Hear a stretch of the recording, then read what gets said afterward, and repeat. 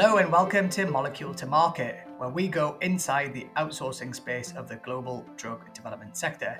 I'm your host, Roman Tagal, and in today's episode, I'll be talking about the pharma and biotech supply chain with Marco Collado-Piat, President at Terumo Pharmaceutical Solutions, part of Terumo. Marco has worked in the pharma and healthcare sector since the early 90s.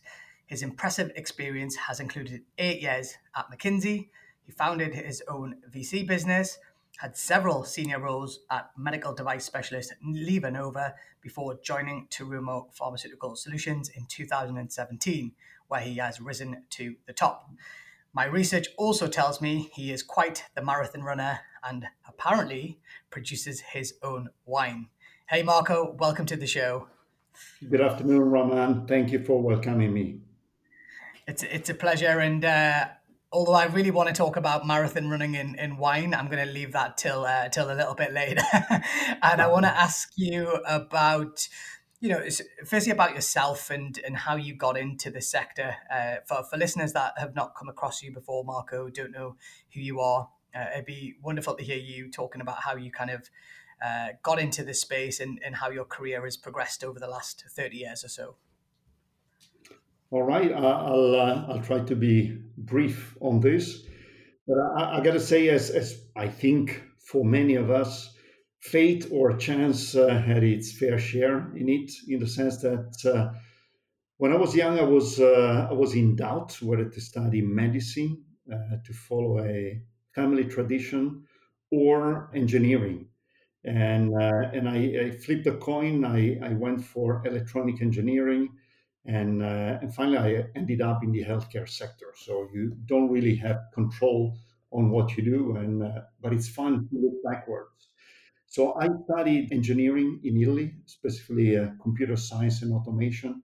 But then I started working in consulting, and there I think I worked in most of the non-industrial sectors, but I started to concentrate more and more in healthcare, especially on pharmaceuticals. And I had to recognize that the pharmaceutical world was very different in the mid 90s than what it is right now. But that's what I specialized more and more during my early years as a consultant. Then, after a parenthesis as an investor, running a VC fund, investing in different technology companies, in a couple of cases also in medical devices. I ended up starting working with LivaNova, which many of us might know is active in healthcare, specifically in the cardiac and vascular space, as well as now in neuromodulation. And there I discovered in full a strong passion for not only the healthcare, but the medical device world that puts together the healthcare flavor with the engineering flavor, much more than the pharmaceutical world I was used to from my previous experience as a consultant. And I ended up spending many years over there. And then when I switched again within the same environment. I think that reaching a certain age, you know what you know, and you know where your passions are. After that experience, I moved again around in the medical device industry and ended up as member of a very interesting team within Terumo, which is a larger corporation, of course, dealing with medical devices applied to the pharmaceutical industry. So the back to the old love of healthcare in general and medical devices and pharmaceuticals together. That's very much in short my trip through the professions from my early days at university till today. Very good. Thank you very much for that overview and your passion for healthcare. Am I correct in assuming that probably comes from your parents? If you and correct me if I'm wrong, but you mentioned that there was a medical background within the family. Do you think that's where your passion comes from? No, I don't think so. Otherwise, I would have chosen for electronic engineering. There must be something in the genes, but then Very frankly, the pharmaceutical industry was the industry where I enjoyed working the most when working as a young consultant. And that's where the passion really came. Family, I think the environment helped because my father's a doctor, my uncle's a doctor, my brother's a doctor, my sister-in-law is a doctor. There's many physicians around me when I was young, but at the end of the day, the passion in me sprouted when I started working side by side with the healthcare professionals, and that happened during my early years as a consultant. Yeah, thank you for that. And you mentioned the 90s was a very different place for the pharmaceutical industry, and I believe you were at McKinsey working as a consultant at the time. How would you say the pharmaceutical industry has changed between what it was like in the 90s versus what it is now? I understand there's been lots of fundamental changes, but just curious to hear what has really changed and also what has stayed the same, if anything, in that time. Well, I first of all, I think I'm not in the best position to give a real answer, but I can give you my impression from the angles I was seeing this industry back then, from what I've seen from the outside during many years to follow, and from what I see right now. I think at that time I started in '92 somehow interacting with the pharmaceutical industry. I think the research was still significantly linked to the big pharmaceuticals. So the big wave of the biotechs and the teams focused on development of new molecular entities that then would be fully developed and especially brought to market with success by the large pharmaceuticals was not the case yet. So the big wave of that we've seen afterwards. That's the most significant element. The second element of great change that I witnessed by starting then and coming back to this industry again is the development of CDMO as an integral part of this industry. You know, the big wave of birth and development of CDMO entities covering intensely a very important part of the pharmaceutical supply chain has come later. Was not the case at that time. Was not the case in the early 90s. At least was not the case in my eyes. Maybe I was looking at the world with a different pair of eyes, but it is a significant difference that I found when coming back closer to the pharmaceutical industry, even though from a very specific angle, like I've done in 2017.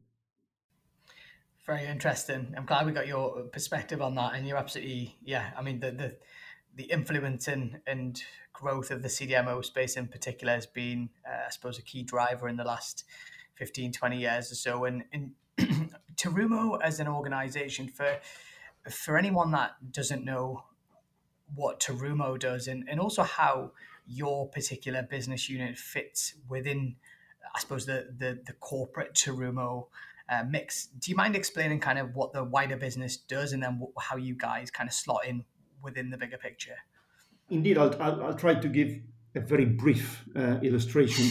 Terumo is a fairly normal, medium to large medical device company, mainly medical devices. So rough guide, the size is $6 billion revenues, take or leave some, split in three major areas. The largest one, say half of the total business, is what we call the cardiac and vascular company. We call divisions companies within Terumo. And there we go from interventional cardiology solutions, from introducers to stents to anastomosis devices, to extracorporeal circulation devices, so oxygenators, heart lung machines, ECMOs, and the like, to more specific solutions for peripheral, interventional radiology, interventional oncology, and the like. So more or less half of the total Terumo business.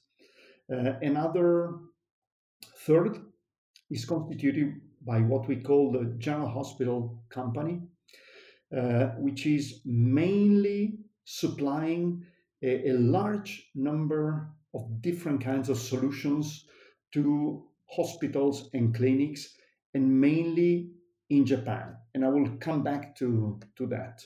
The remaining portion is what we call and is known since a long time as BCT, so Blood and Cell Technologies. It is now Terumo BCT, but it's a business that is existing since a long while and has passed through different groups, which is what I call the blood business, blood collection, treatment, apheresis, all that refers to blood and cell technologies, Terumo BCT. So these are the three large souls of Terumo. Within the second one that I mentioned, the General Hospital Company, there's a smaller business unit which we call the Alliance business that is actually almost the only business to business activities within Terumo. And those activities are devoted to serving pharmaceutical customers.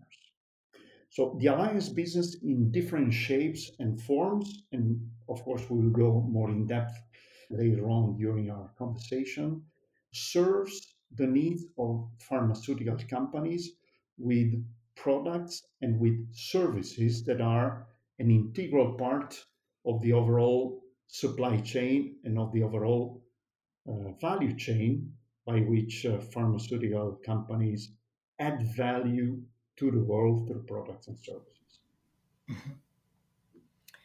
Very good. And have to ask about, I suppose, the cultural differences and learnings that you've had. I suppose, heading a European, albeit a global business, but from Europe within a bigger Japanese business, and how have you found that transition, and what value does it bring, and what restrictions does it bring, or anything like that in terms of kind of having, I suppose, a Japanese parent company?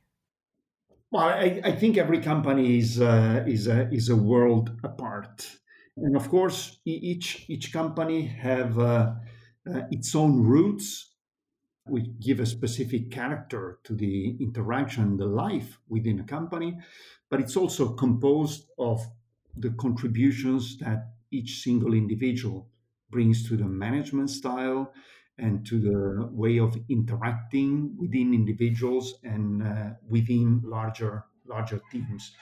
Certainly in Terumo, the Japanese culture and the Japanese flavor in the management style is present, even though in different quantities and different intensity within the various businesses.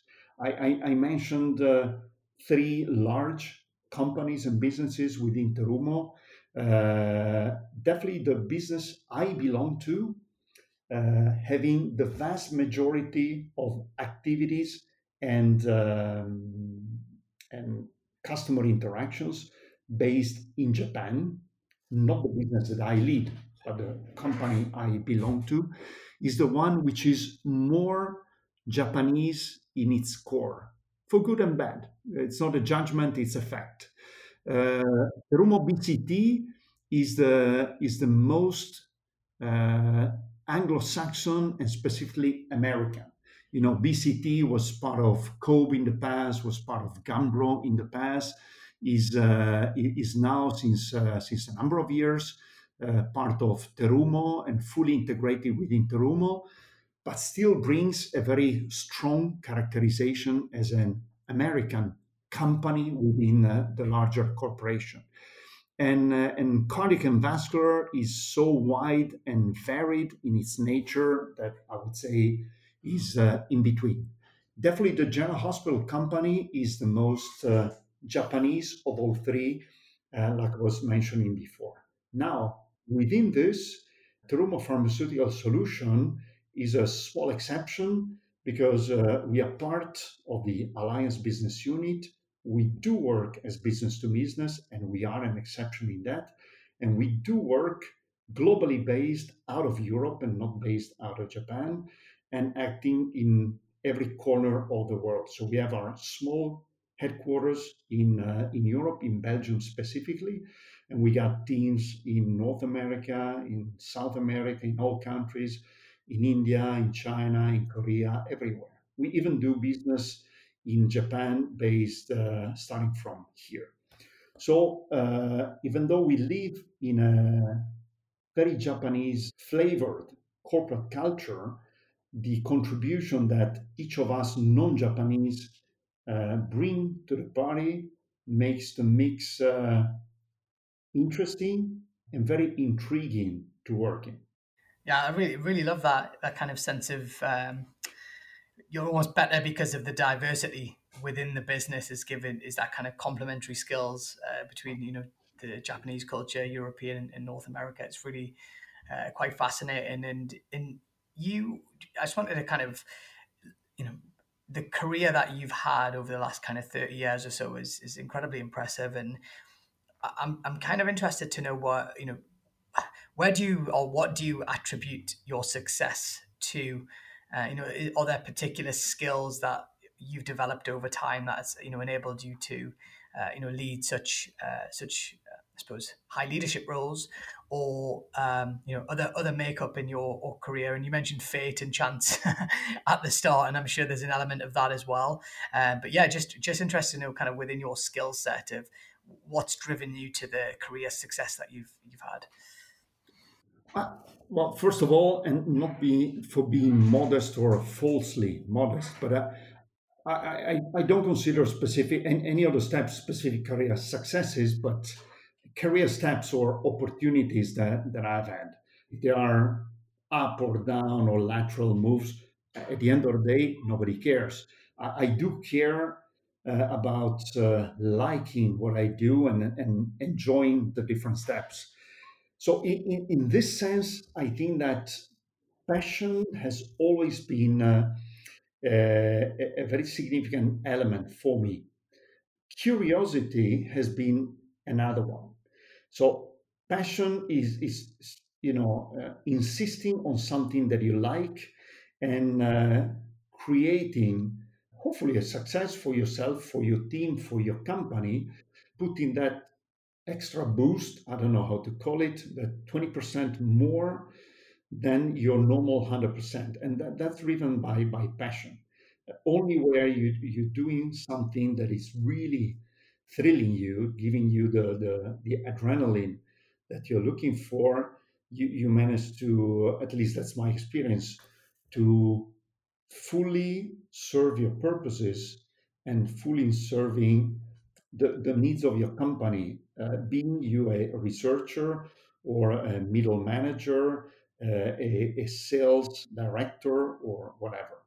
The curiosity is also something very important for me because it's something that helps in changing trajectory and tasting something different. If you're curious about something different than what you experienced in the past 5 years, and if this curiosity brings you to change, you also need to be ready to take the risk and sometimes facing failures. So if you got passion to drive forward, if you got curiosity to maybe step on a parallel track, you also need a bit of courage to be able to face failures or to swallow some bitter bites. With that, I think I would characterize what I've done. So no specific phenomenal skills have brought me to any specific phenomenal success. In addition to this, I would say what characterizes all I've done is that I have a specific passion for people, for human interaction, for being part of a team and serving as the others on a team objective, or trying to build teams that aim at big objectives. And that's if we put together passion, curiosity, and also courage to take some risks. That has also characterized all the work that I've done in the past, and I'm trying to do on my teams and with my teams and with the single individuals. I really like that kind of link to curiosity and passion. And you said an interesting word there, which was failure. And I'm a huge believer in making mistakes and failing, and then I suppose being better for that in your life and career. Are there any failures that you've experienced in your career that at the time may have seemed awful, and I suspect were, but at the same time, ultimately ended up being something that made you better and stronger, kind of moving forward? Yeah, I'm very good at this. I'm very good at failures.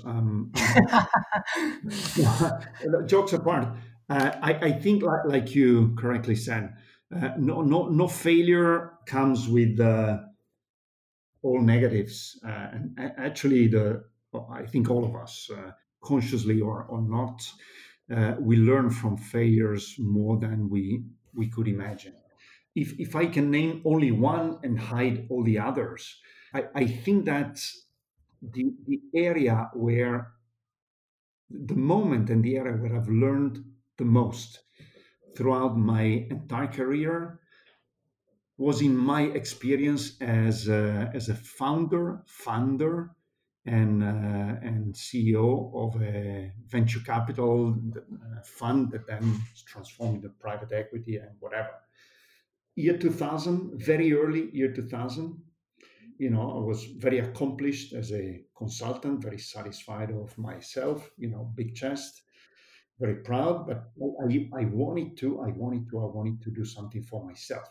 I was sick and tired of telling others what to do, right things, wrong things, I don't know, but as a consultant, you continuously tell others what to do, and what you watch them implement it, forgetting to implement, failing to implement, paying the fees for your mistakes and whatever. I wanted to do something for myself. So this entrepreneurial spirit was so powerful in me that I could not resist. And at that time, and as everywhere, if you really want to be an entrepreneur, you take the chance. And if you don't know specific things and specific environments, you would be an entrepreneur in whatever. So at that time, I took the chance and I set up an investment fund. It was configured as an incubator at that time. It was times, the second half of 99, actually, the full of 99 was the big hype of internet incubators, dot-com incubators like CNGI, SCG, and so on and so forth. So what I did with my other co-founders is, like a good consultant, copy paste, scale down to our possibilities, etc. A benchmarked and very successful model. We implemented that up, and we completed the project, and we left our safe harbor of our very important consulting firm, and we went sailing with our new venture. The date was 26th of February, year 2000. You might or not remember, but the 10th of March, so 15 days later, was the peak day of NASDAQ. And from that moment, everything started to crumble down. Everything. So we lived with our passion and our entrepreneurial spirit one of the worst times to be an entrepreneur in, and definitely the worst time ever to be an entrepreneur with internet incubators or ICT investment vehicles like we did. And we could not have chosen a worse timing in our expected lifetime. So I don't know what tomorrow will give us, but at least in the past 50 years, worst time to start a venture like that. We survived. We managed to give significant money back to our investors, which nobody could have believed it in just if you could ask our investors in that fund how the future would look like at the end of the year 2000, everybody would have said, okay, it's gone. It's gone. It was not an industry manageable and that could survive. We've had a good experience. Those guys walk on water, they're superstars, but they cannot win against such a wave in the face of all similar vehicles born in the year 99 and 2000. Well, we ended up, like I said before, giving back significant money to investors, surviving 4 years, closing this adventure without firing one single person, without any bloodshed in any of the investment company, and with a huge gain in terms of professional experience. I did not become a rich man out of that experience, but I learned probably half of all my professional learnings, I can say, are concentrated in those 4 years. So I, it's an I love experience that. that I would repeat anytime, even with the same stormy waters to cross. I still have scars on my back, but I don't regret that choice. Yeah, I absolutely adore what you said there, and I think there's a lesson in there for many people around. Difficult times, as difficult as they are at the time, you often learn a great deal from them, and you're better for them. And certainly, my own experience, that's been the same. You're listening to Molecule to Market, where we go inside the outsourcing space of the global drug development sector, the podcast for professionals working in the pharma and biotech contract services space. I wanted to talk about some of your interesting hobbies outside of work. You've run many marathons, including the 6 major marathons. And I also believe you are a wine producer in Northern Italy.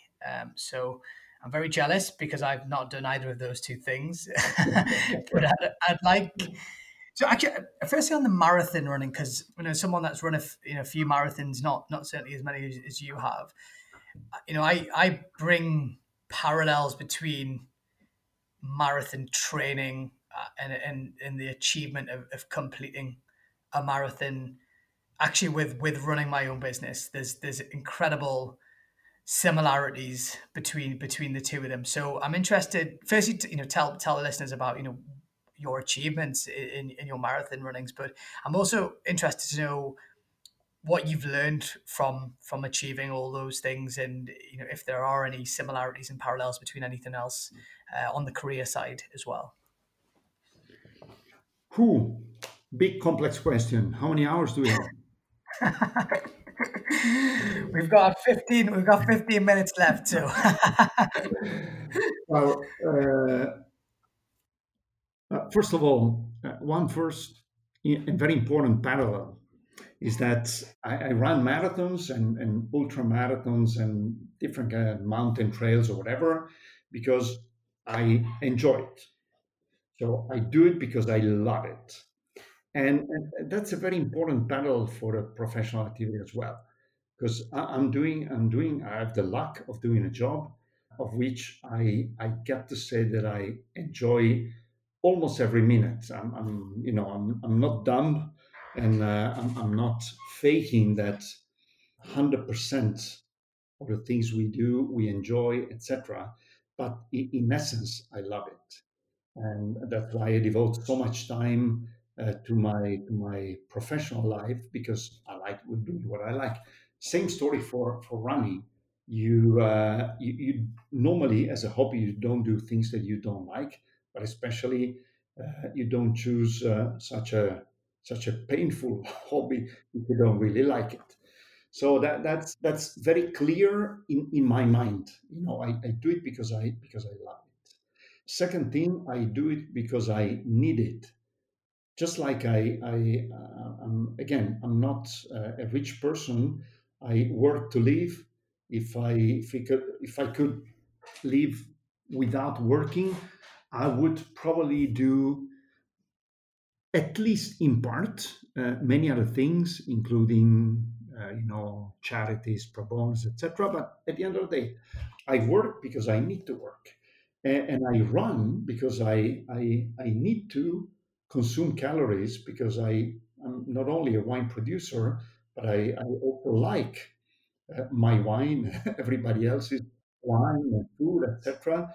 With measure and with never going beyond what is a very limited and calculated calories intake. But I like good things in life, and running marathons help, of course, consuming those calories. Jokes apart, the other element that I like in training and achieving the end line, the finish line of a marathon or whatever other race, is that you need to train yourself for resistance, your body and your muscles for resistance, and you need to train your brain for resilience. And those are things that if you train yourself one way, you use your muscles or your mental muscles in different environments in your life, including the professional environment. I think resilience is a mental attitude, or can be seen also as a mental attitude. It's trainable in the professional field as well as in the hobby passion field like jogging and running. Again, a very clear parallel between my hobby and my day-to-day professional activity. I was chuckling there when you talked about the wine and calories piece, because I remember years ago listening to a radio show, and the host talked about he ran half marathons and marathons because it allowed him to drink beer. He said, very simple equation: I can drink beer as long as I'm running.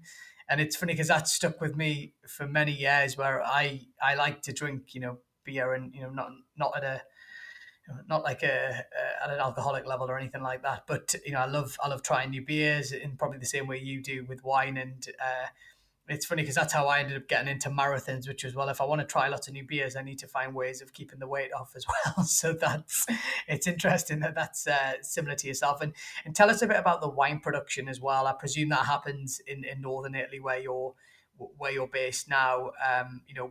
What does that look like, and how did you get into it? And if you want to send me a bottle afterwards, that would be wonderful as well. Well, let's start from the latter. Not only I will, but you're officially invited when movements will be allowed again. Thank you. Over here, of course. You're gonna regret that when me and my 3 kids are waiting at the door. I will never regret it. Believe me. Well, winemaking is a side passion that actually is a joint passion together with my younger brother, and I've been lucky to have one of my brothers, my younger one, super passionate and super professional about wine. He's not the doctor. He's another engineer in the family who has developed an insane passion for winemaking, wine tasting, whatever. He's a third level sommelier, etc., and really an expert in winemaking. So the whole story started when I was born in Torino, which is my hometown, but I moved to Milan for working here, and I stayed working in Milan since now more than 25 years. So at a certain point, we decided to do something together, to have an excuse to see each other regularly. Otherwise, the two families would be too far apart. So we bought a small vineyard and we started playing.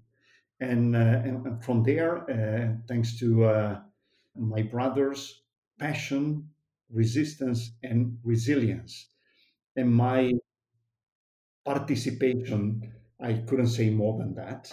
So I'm not the driver behind the winemaking. I'm more the follower here. this passion has become a more robust and structured passion that brings not only joy but activities, customers, a lot of friends, and a lot of people that like to participate in the winemaking, in the pruning, in the harvesting, etc., together with us. So during the different seasons, we got different activities that we not only perform, but that allow us also to see friends that volunteer from here and there to participate in that. That's the part that I like most. In addition to this, I get to confess, is we are openly talking about calories. Not only have the luck to come from Northern Italy, where red wine is something serious, but I have the luck in normal times to work out of Belgium, where the European headquarters of Terumo are based. And you were talking about beer before. But one place which I call the University of Beer is definitely Belgium. So temptation is strong and active when I'm in Belgium, and that's why I need to keep training, running every day, every morning when I'm in Belgium as well, because the calories intake, thanks to excellent beers, is always welcome when I'm there. Despite the fact that all I want to continue talking about is wine and beer and marathon training, that's maybe a part two for us to do. We have to remember this is a podcast about the pharma and biotech sector. So I wanted to spend the last 5 minutes or so just kind of refocusing back on the sector, and so I'm interested to know how, obviously, in the midst of the pandemic at the minute, how that's impacted your business, and also, I suppose, any other big trends that you're seeing across the board in terms of dosage forms and technologies and anything like that might be of use and interest to our listener. Well, I'll try to keep my answer very brief, even though, as you might imagine, the effects of the pandemic have been huge on society in general. They've been also huge and very varied sector to sector in different industries, and also within medical devices and the pharmaceutical industry, they've been noticeable. From a medical devices point of view, it really depends on the sector. And in Terumo, as all other competitors within, especially the cardiac and vascular field, we've seen big waves, down, then recover up, and then down again. Big waves of cardiac ORs and cath labs utilization linked to all the downs and ups and downs again of elective procedures performed, both surgical and interventional. So many medical devices companies are currently on the roller coaster in terms of volumes going up and down again, and trying to forecast and to hope for more stability in the future. For what concerns my business, which is in between, a good bridge between the medical devices world and the pharmaceutical industry, we as Terumo Pharmaceutical Solutions clearly more subject to the waves of the pharmaceutical industry and to the effects that are generated by the pandemic on the pharmaceutical world. And very frankly, what we see, the two significant effects that we've seen are linked to the fact that we are, as Terumo Pharmaceutical Solutions, mainly providing injection and infusion devices that are kit packaged together with pharmaceutical products for different applications, as well as primary containers for the same. So while normally I keep saying that we live in a privileged world, business-wise, the healthcare sector is normally acyclical or far less cyclical than any other industrial sector. In this case, the pharmaceutical industry has been hit even less. The two areas where we do see, and we also forecast for the future, an effect, a negative effect from the pandemic, are essentially one, the aesthetics business partially, and the second one, the travel vaccines business. No travel, no travel vaccines. But these are a small portion of our business, Pharmaceutical Solutions, and also of the activities of many of our customers.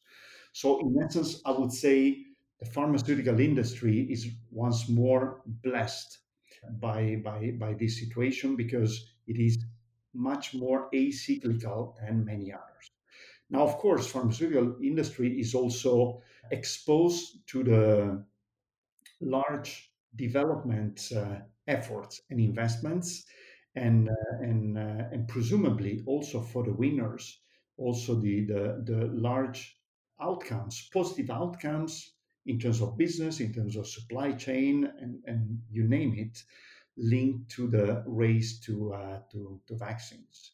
The effect of this on our business as Terumo Pharmaceutical Solutions is probably going to be seen more in the next quarters, not the immediate ones. We know that the first vaccines coming to fruition will be delivered in multi-dose vials, so typically not kit packaged with delivery devices, etc.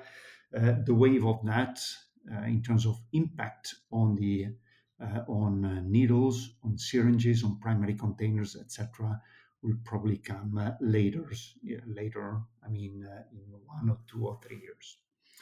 What we still don't know is the evolution in the different areas of the world of the current pandemic spread, and this might still show effects on the day-to-day work of associates working in the pharmaceutical industry, in the supply chain for the pharmaceutical industry, in medical device, etc., and might still impact our professional lives also quite significantly in the months to come.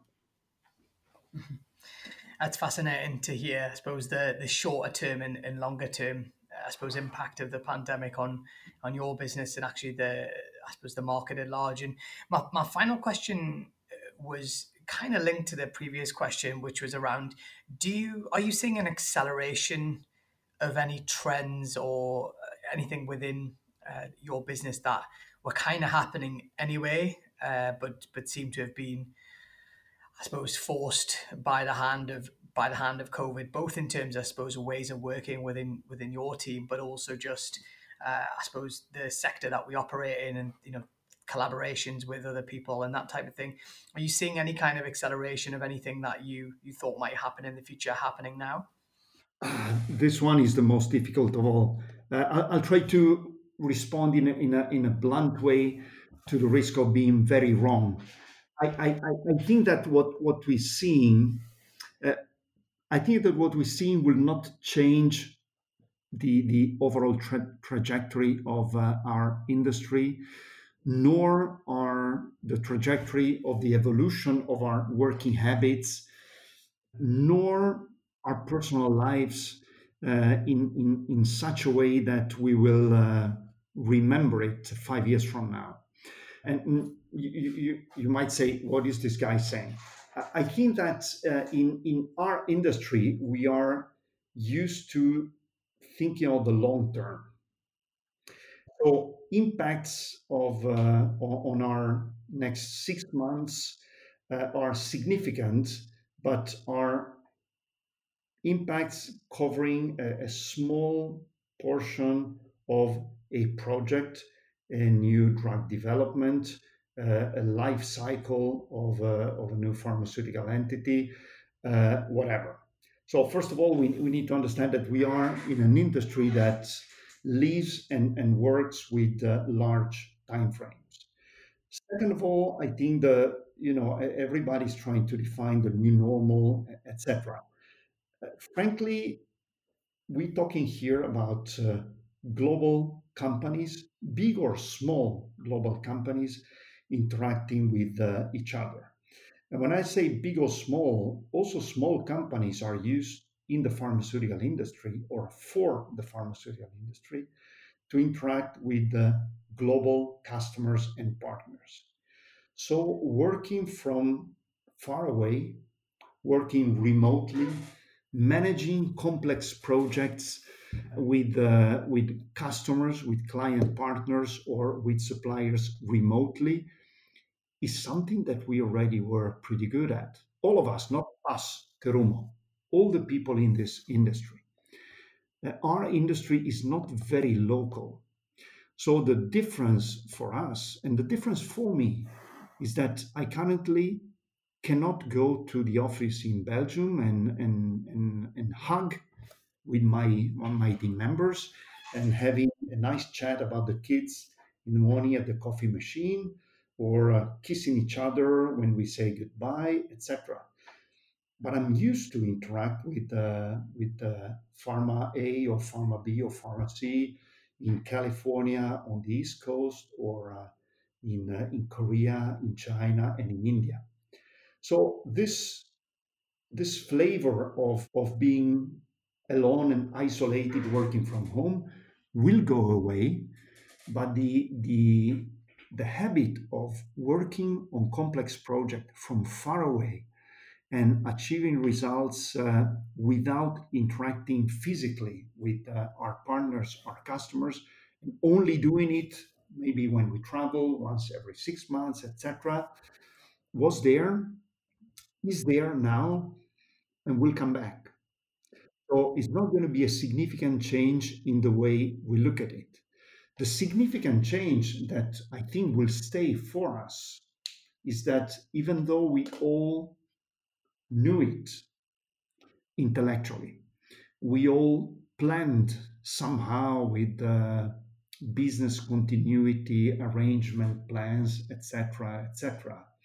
Once more, we have realized that the unknown and the unforeseen can happen, and we need to be good not only at being resilient and resistant in what we do every day, but also in exercising our agility muscle to cope with unprecedented situations.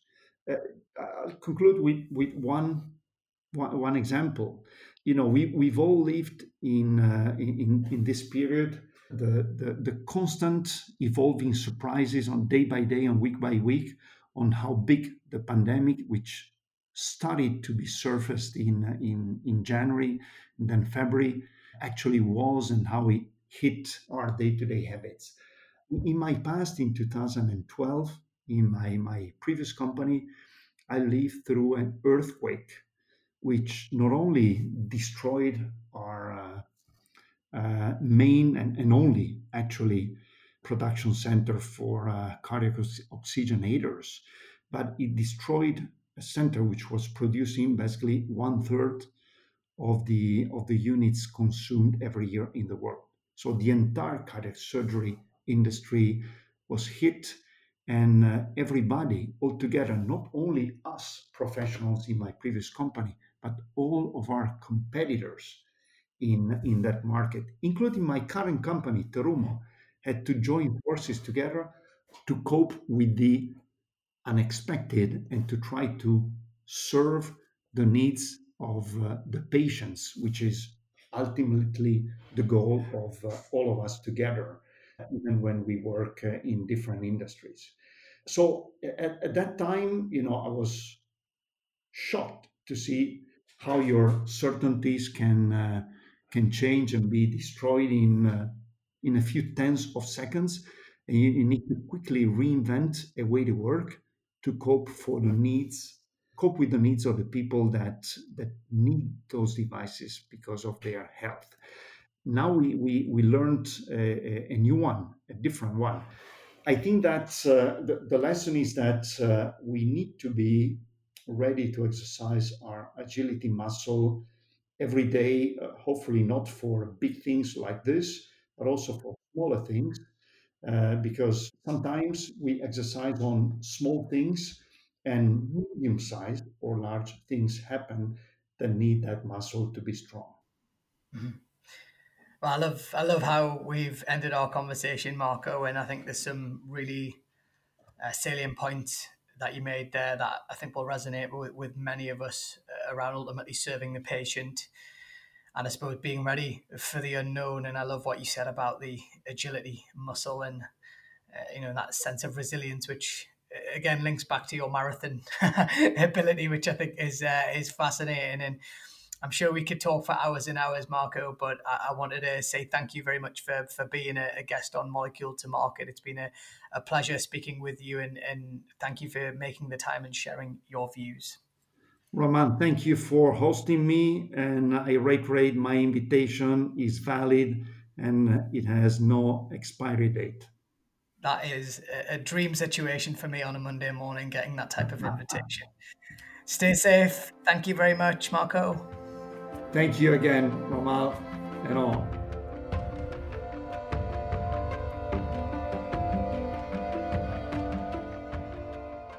Hi again. Thanks so much for tuning in to Molecule to Market. We hope you enjoyed today's episode. You can find more shows on Spotify, Apple Podcast, or wherever you like to listen. Get in touch with us on our website, moleculetomarketpod.com, and follow us on LinkedIn or Twitter, and we will see you again next week.